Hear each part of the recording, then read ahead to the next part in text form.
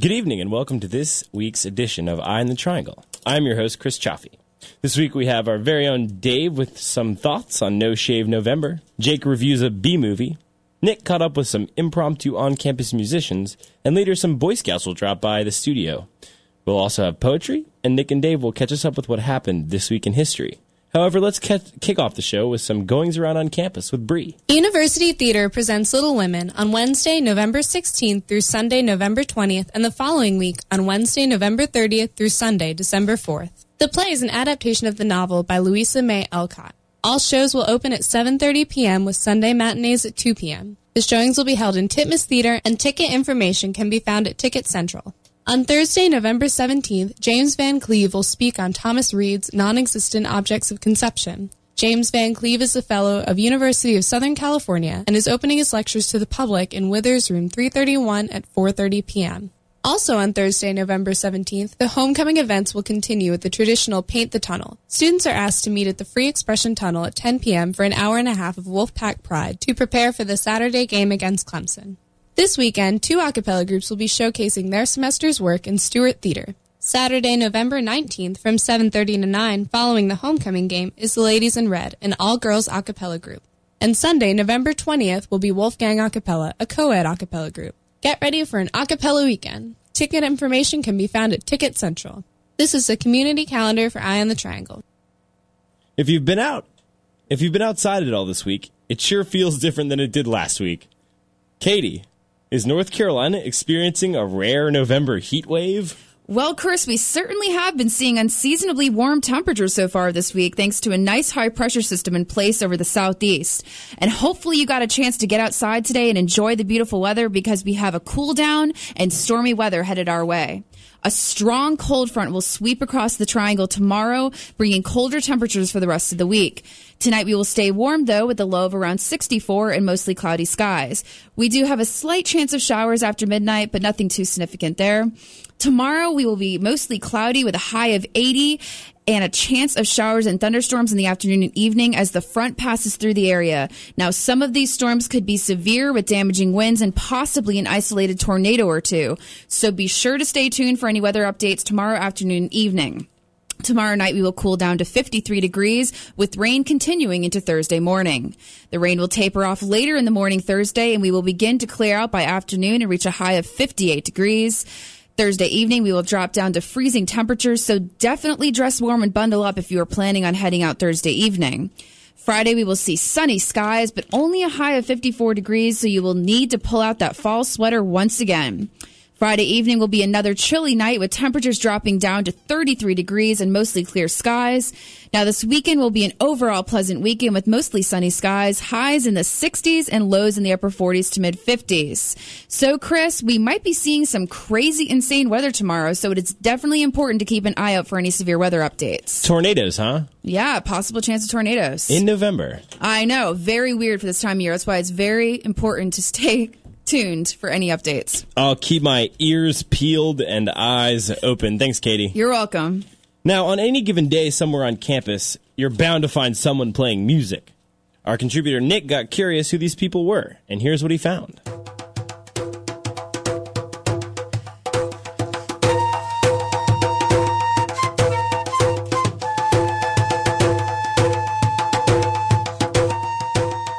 What sounds like music that might accompany some sort of tribal dance can actually be heard right here on campus.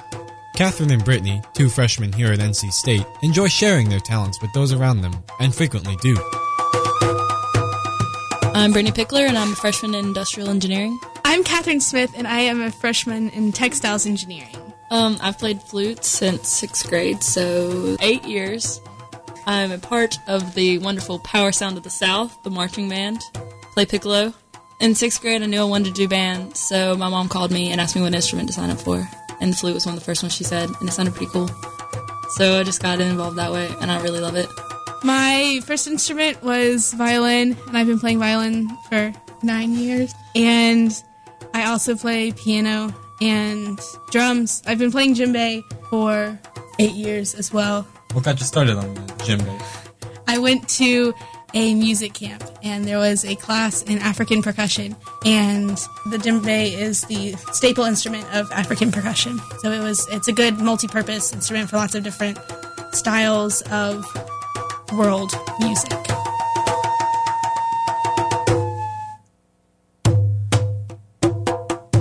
In sharing their music with the community around them, Brittany and Catherine are very spontaneous. Well, the first time that we did this, I felt inspired to make some music, and it was a really pretty day outside, so I texted Brittany, and I said, "Hey, Brittany, do you want to come meet me and make some beautiful music?" And she said, "Okay," and so we made some beautiful music together. Yeah.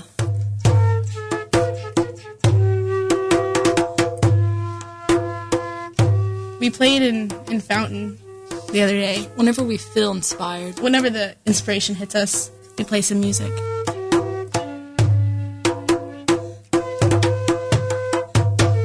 We bring our instruments into our hammocks with us. We do. And play them.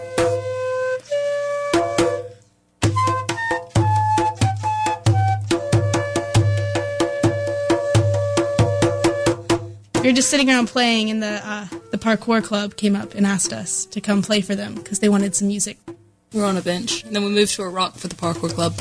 And they were just doing their parkour stuff while listening to you guys? They were, and they clapped for us occasionally.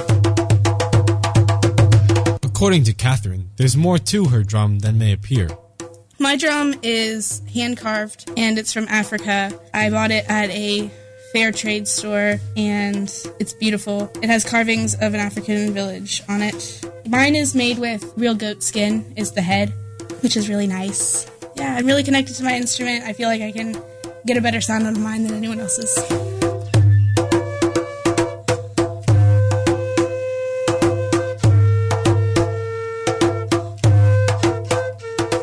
There's 3 main regions of the djembe that you can play. Right in the middle is called a bass. It's right in the center of the head, so it makes it stretch down when you hit it, and it makes a much deeper sound. Whereas when you're hitting it on the side, you're hitting it in harder regions of it, which make a different tone, and depending on the way that you hold your fingers whenever you play it. So you can make different sounds very easily, just depending on the way that you're holding your fingers at the time.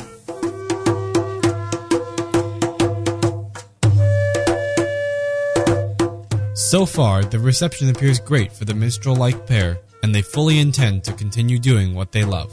The regular tour route for the campus tours comes right by where we usually do this. So we get a lot of people taking pictures with their phones. Usually older people think it's funny. Or just people asking us, like, where did you get your hammocks? And, like, why are you doing this? And we're like, we're just loving life. Mostly, yeah. Yeah. I really like it. It's a good time. It is a good time. It's a good way to spend a Sunday. For Eye on the Triangle, I'm Nick Savage.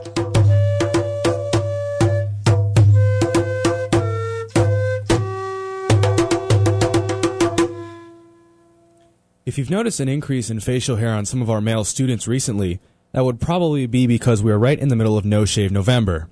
Here's Dave with the lowdown. If you weren't aware that we had entered the month of November, I'd like to personally welcome you to this month that we've quietly slipped into. It's not your average month, exactly. We've got crunch time in classes and football and basketball starting up around here at State, and some major cultural changes across the U.S., such as the emergence of the Occupy Everything Everywhere All the Time movements. But I am here to bring you some information about a growing social and cultural movement that is sweeping continents. It has the potential to change thousands, if not millions, of lives for the better. It is specific to the month of November and keeps the month's name in the title, just in case you forget. And the name of this movement? Well, people around here call it No Shave November, although it sometimes goes by the name of Movember, Novembeard, or Noshember.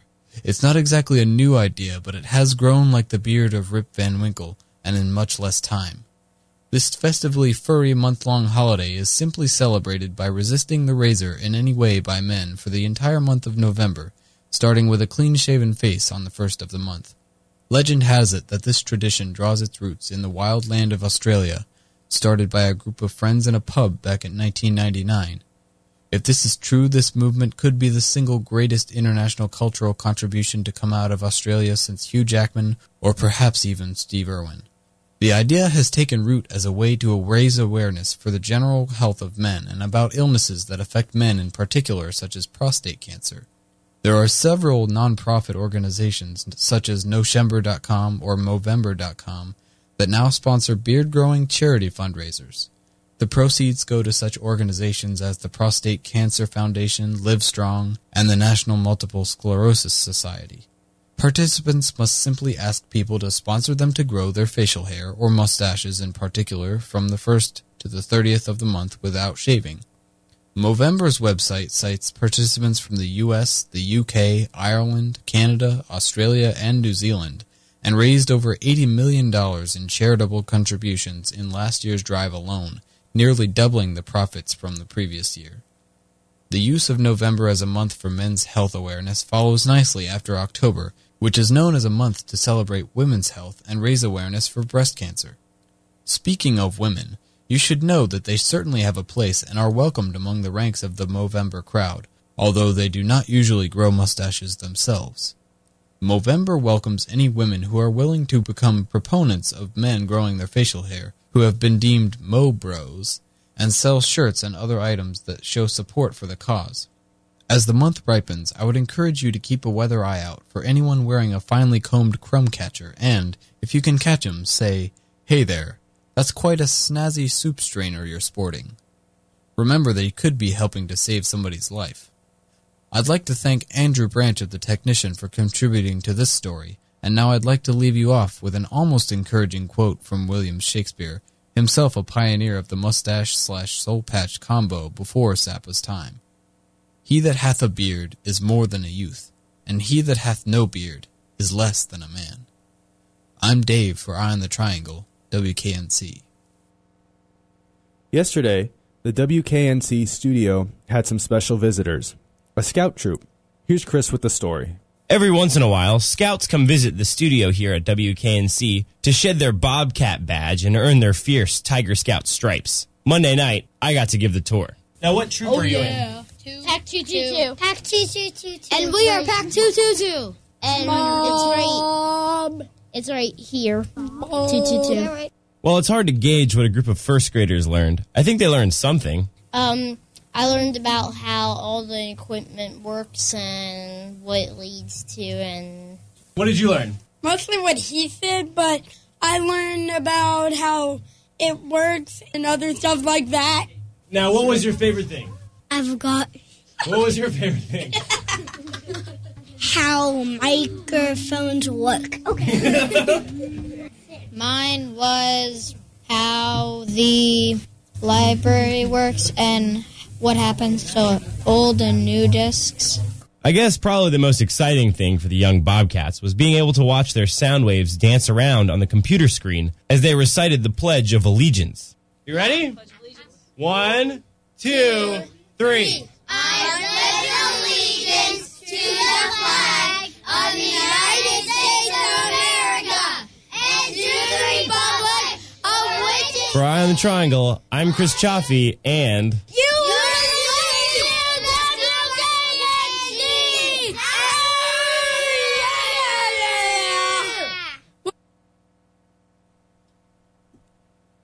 This week, we're starting a new segment called Bad Movies You Gotta See, where Jake reviews bad movies and suggests why you should watch them.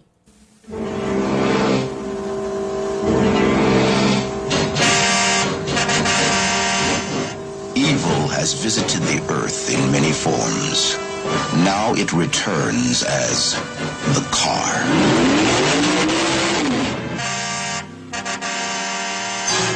This week's bad movie you must see, we go way back to the 1970s. The Car is a 1977 thriller movie directed by Elliot Silverstein and stars James Brolin, who most will recognize as being the father to actor Josh Brolin. It takes place in a sleepy Utah town that suddenly finds its citizens being run over by a mysterious black Cadillac. It is up to Captain Wade Parent, played by Brolin, to figure out what is going on and how to put a stop to whatever is terrorizing the town. The car itself is a big black two-door sedan with no real markings. But one of the first things I noticed was the mustard yellow windshield and the black, almost plastic-looking body. Seriously, it's one of the ugliest cars I've ever seen, even for the 1970s.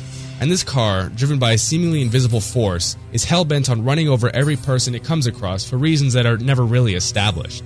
The movie has all the markings of a cheesy 1970s thriller. The acting is subpar, the writing is corny, and the fashion is horribly outdated. But maybe that's what makes it so much fun to watch. The movie is so bad, it's good. My one complaint, however, is that there was way too much emphasis on the main characters, which seems counterintuitive. The car itself is only seen for about a third of the movie, and it only runs over about 4 or 5 people. There's just too much dialogue for me to really follow. Watching the characters putting the pieces together was pretty boring. I found myself skipping past the dialogue to find the action scenes. And even when I went back to watch the scenes I had skipped, I still didn't know what was going on. From what I could gather, some kind of Native American curse had descended on the town in the form of a car. But even by the end of the movie, it's never really established what exactly is driving the demonic vehicle. But not that I really care.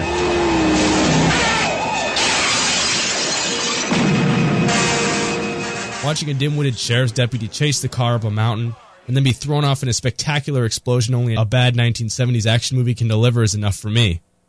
And that's exactly why we love these kinds of movies. You won't find stellar acting, compelling writing, or even particularly well-executed action scenes. But what you will find is a bad movie that is oh so much fun to watch. Check it out. For Eye on the Triangle, I'm Jake Langlois, 88.1 WKNC.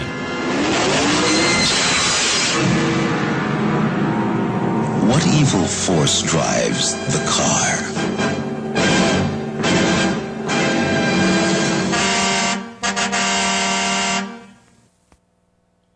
The Missions of Mercy Dental Clinic is a project started by the North Carolina Dental Association, and it travels around the state to deliver free care to those who can't afford the luxury of dental care. 12 times a year, the mom sets up for the weekend to serve 400 to 600 patients. Our contributor Mark was present there over the weekend as they work to keep North Carolina residents' teeth pearly white. Few people think of dental care when thinking of public health issues in North Carolina.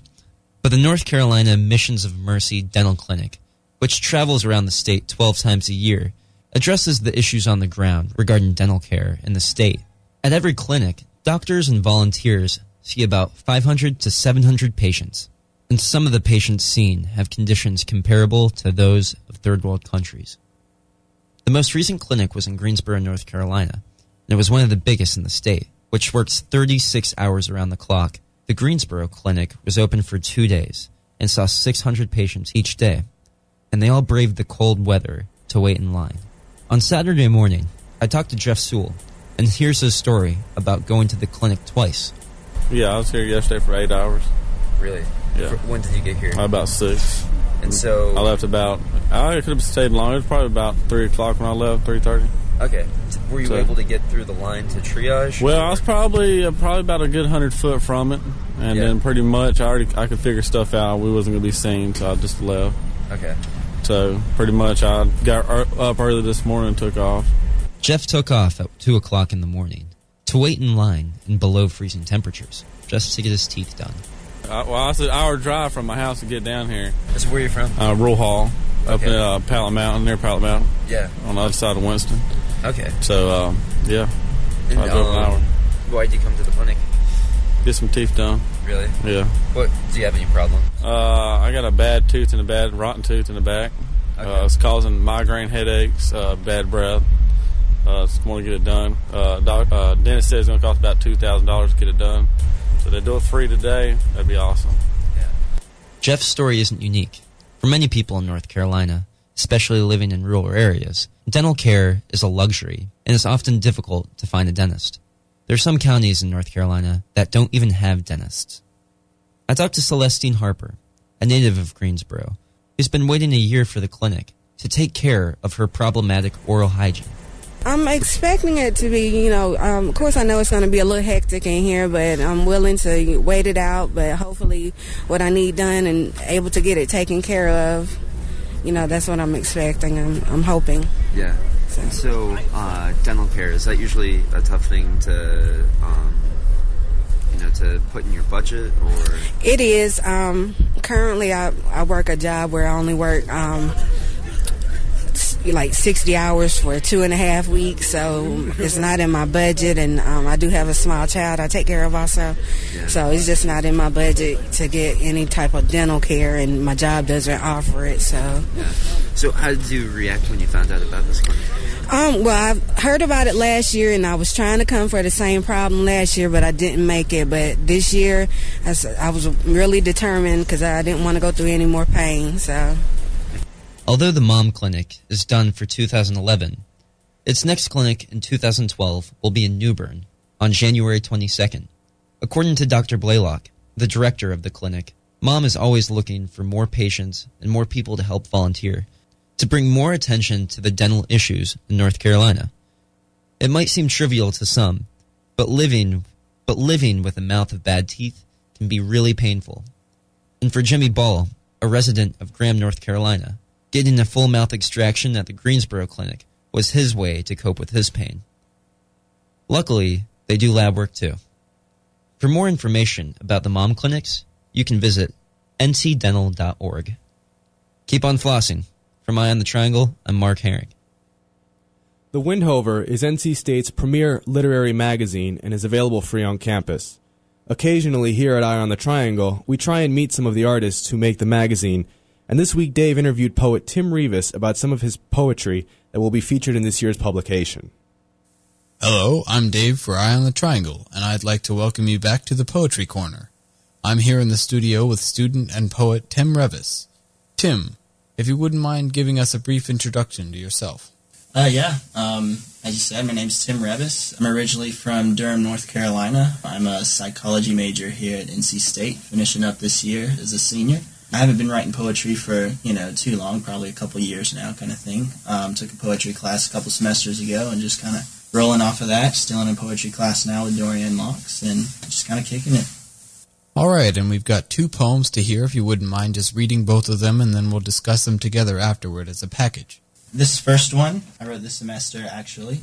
It's basically just a little poem about, back in high school, my brother was a kicker for our high school's football team, and I just, kind of wrote a poem about that. So it's called Watching My Brother.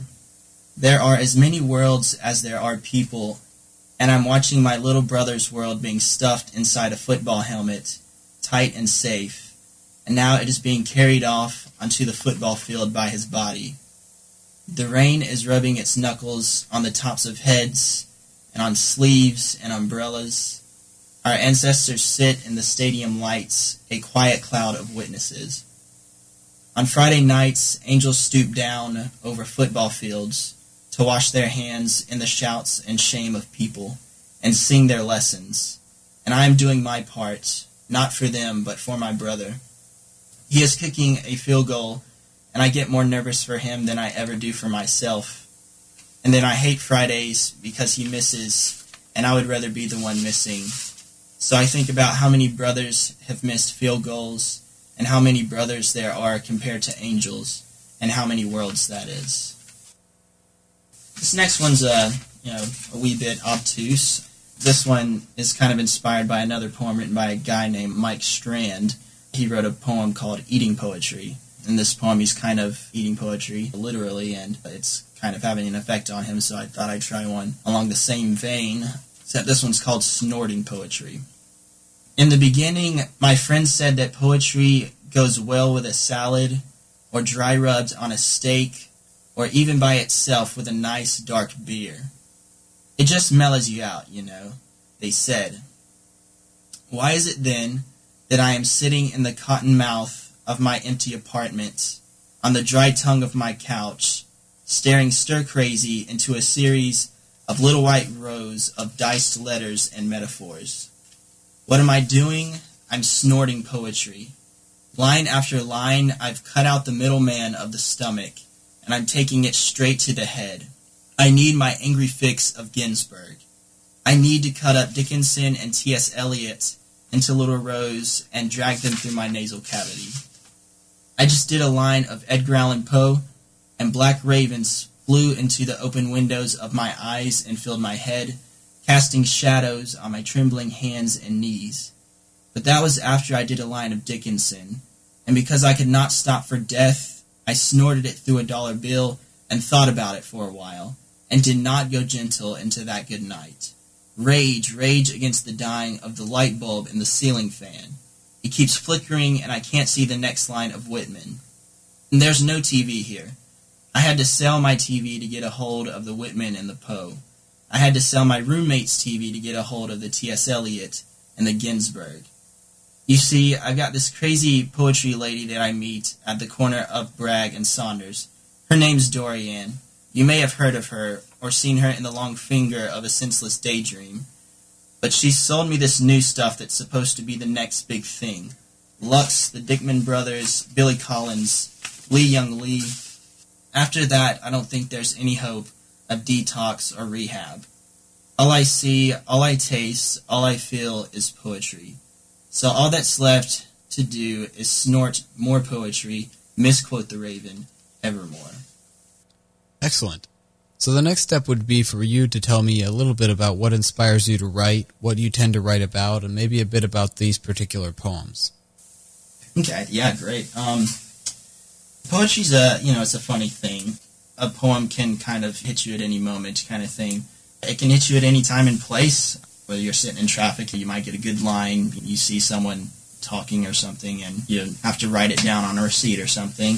And there's times where you're flowing and good poems just happen, and there's a time where you're really trying to write, and it's just not happening kind of thing. In terms of inspiration, you can find it anywhere, a good book line, kind of triggers something, I guess a painting or, just something a friend says. It's everywhere. So what poets do you like to read in particular? I noticed you mentioned several in your second poem there. Right now, I'm really kind of getting into Lee Young Lee.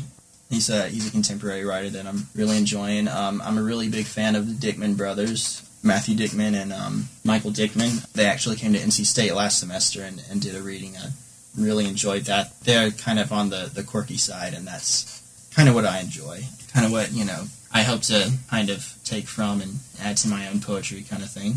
Billy Collins is another, really big inspiration. Really big fan of his stuff. He can be kind of quirky in his own way sometimes. Thomas Lux also came to NC State last semester. I'm a really big fan of his stuff. So that's a few. So what do you plan to do with your poetry in the future? Well, right now I'm just continuing to write, and I've sent them off to a couple of journals. I've sent a couple to the Raleigh Review. They're still taking a look at those. We'll see if it makes it or not. But doing open mic readings and all that good stuff. It's just a lot of fun. It's a good way to get things off your chest sometimes. My teacher, Dorian Locks, she said one day in class, I love this line. She said, poetry is revenge. It's a very, very cathartic way to kind of say what you need to say sometimes. So. And did you have anything else to add to finish out? Nothing besides, I think that everyone, has the capacity to write poetry kind of thing. I guess I'll kind of leave on that note. Just kind of prodding and encouraging everyone to give it a try kind of thing. It's a really awesome way to, kind of get out of your heart and off your chest kind of thing. Or it's just fun, Do it for yourself and do it because you enjoy it, So that's something I'd encourage everyone to do. Well, thanks very much. Once again, I'm here with Tim Revis. This is Dave, and I thank you for joining me for the Poetry Corner on Eye on the Triangle. History has been happening since the beginning of time, and Nick and Dave are here to tell us what happened this week in history. Hello, and welcome to This Week in History. I'm Nick. And I'm Dave. This week in 1777, the Articles of the Confederation was approved by the Continental Congress. This came after 16 months of debate, and the document was the basis for the nation's government until its replacement in the late 1780s by the current Constitution. In 1789, North Carolina ratified the U.S. Constitution and became the 12th state to join the Union. Since then, it has become the most awesome state to live in and is even home to one of the best college radio stations, WKNC 88.1. Since 2008, North Carolina has become the fastest-growing state in the country and holds the headquarters of the SAS Institute, which was voted the best company to work for in both 2010 and 2011. In 1820, an 80-ton sperm whale attacked the whale ship Essex. The sinking of the 240-ton whaling ship served as inspiration for Herman Melville's Moby Dick. In 1863, President Abraham Lincoln delivered the Gettysburg Address from the Soldiers' National Cemetery in Gettysburg, Pennsylvania. The speech came just 4.5 months after the deadly battle at the site and gave us the iconic phrase, 77 years ago. In 1877, Thomas Edison announced his invention of the phonograph, later known as the record player. The records played on the phonograph served as the dominant music recording and listening formats for almost all of the 20th century until the dawn of the CD. In 1920, the League of Nations met for the first time in Geneva, Switzerland. The organization held 58 members at its greatest and was replaced by the United Nations after World War II. In 1928, Steamboat Willie, the first cartoon film featuring synchronized sound, was released. The cartoon was written and produced by Walt Disney himself and gave birth to Mickey and Minnie Mouse. In 1945, the Nuremberg trials began at the Palace of Justice in Nuremberg, Germany. The trials involved the prosecution of 24 ex-Nazi war criminals, half of whom were sentenced to death and 2 of whom were acquitted. In 1962, the Cuban Missile Crisis came to a close. After the Soviet Union agreed to remove its missiles from Cuba, President John F. Kennedy agreed to end the quarantine of the nation. In 1964, the Verrazano Bridge was opened. The bridge was the longest suspension bridge in the world at the time, but has since been surpassed. However, it remains the longest bridge in North America. In 1969, the first Wendy's restaurant opened in Columbus, Ohio. The fast food chain operates with over 6,600 locations in 23 countries. That's a lot of locations and quite a few countries, Nick. It certainly is, Dave. In 1973, President Richard Nixon delivered his famous quote, "I am not a crook," in reference to his involvement with the Watergate scandal. Hey, it's birthday time, y'all. This week in 1964, philosopher and writer Voltaire, famous for Candide, was born. In 1925, politician Robert F. Kennedy was born. Back in 1933, TV and radio host Larry King was born.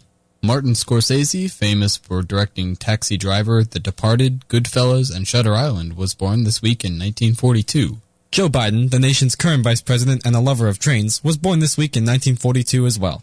Also in 1942, designer Calvin Klein was born. In 1944, actor Danny DeVito, known for his roles in One Flew Over the Cuckoo's Nest and Batman Returns, was born. This week in 1962, Jodie Foster, famous for acting in Silence of the Lambs, Panic Room, and Flight Plan, was born. Singer Bjork was born this week in 1965. Actor Owen Wilson, known for Zoolander, Meet the Parents, Wedding Crashers, Cars, Marley and Me, and Midnight in Paris, was born in 1968. Maggie Gyllenhaal, known for her roles in The Dark Knight, Donnie Darko, and Crazy Heart, was born this week in 1977. Well, that's all the knowledge we've got for you this week. I'm Nick. And I'm Dave. Thanks for listening, and keep it historical, Raleigh. Well, that wraps up our show for this week's edition of Eye on the Triangle. I want to thank all of our contributors who help make this show possible tirelessly every week. If you have a question, comment, or story idea, please drop us an email at publicaffairs@wknz.org or give us a call at 515-2401. Thanks for listening, and until next week, I'm your host, Chris Chaffee. Good night.